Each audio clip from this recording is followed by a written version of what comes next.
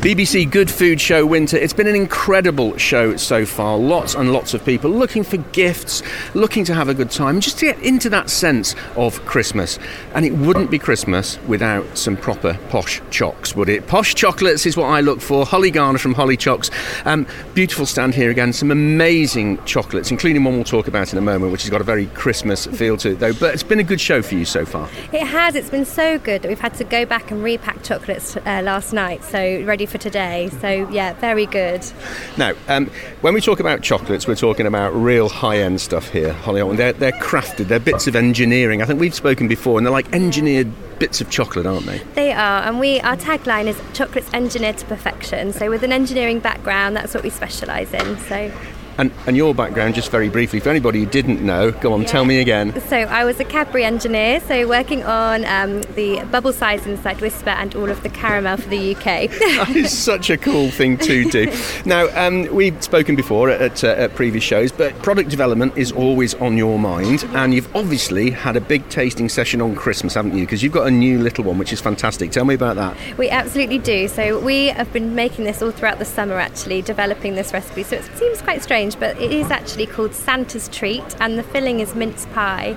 So inside we actually make a fresh mincemeat, vegetarian friendly, and then we infuse it in our ganache. So the ganache is completely smooth, full of natural and fresh ingredients, and it's just all from that mincemeat that we make. I've tasted it, and I have to say it brought a tear to my eye. It's just so good, like all of your chocolates, Holly.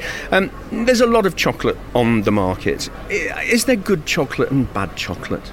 Yeah, definitely, but also to how you feel. So sometimes we all feel like we need a bit of a pick-me-up, and a petrol station chocolate bar might be that for that need. But actually when you're going to a dinner party or you're sitting down in the evening and you fancy one or two, that's where we come in. We're that kind of chocolate maker for you.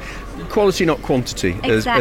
as my mum would say. What are your most popular flavours and chocolates that you've got on the stand? So the most popular is our Icelandic lava salt caramel, which you tried last time. That one, and our chocolate boxes, they're the most popular things that we sell. And this time of year, people are looking for presents, and I mean, I think a couple of boxes doesn't go amiss, one for me and one for my other half. It is a good time to start thinking about that for presents, isn't it? It absolutely is, and I always recommend, always buy two, because if you're giving it to someone, they might not share. Now, you've been down the product development route for your mince pie chocolate, your Christmas flavoured one, which is fabulous. What else is going through your mind? I know there's always things going through your mind about what could be next. We just had a conversation about a gin that's flavoured with sea salt, for example. I love that, and we're going to have to speak with them about putting that in our chocolate next. But we're already thinking about Easter, so as our seasonal range changes, and one of them we're developing at the moment is a hot cross bun chocolate. So, and that one for me is just sensational. So roll on the new year when we can start creating that one. Holly, lovely to catch up with you. Enjoy the rest of the show. Thank you, Steve.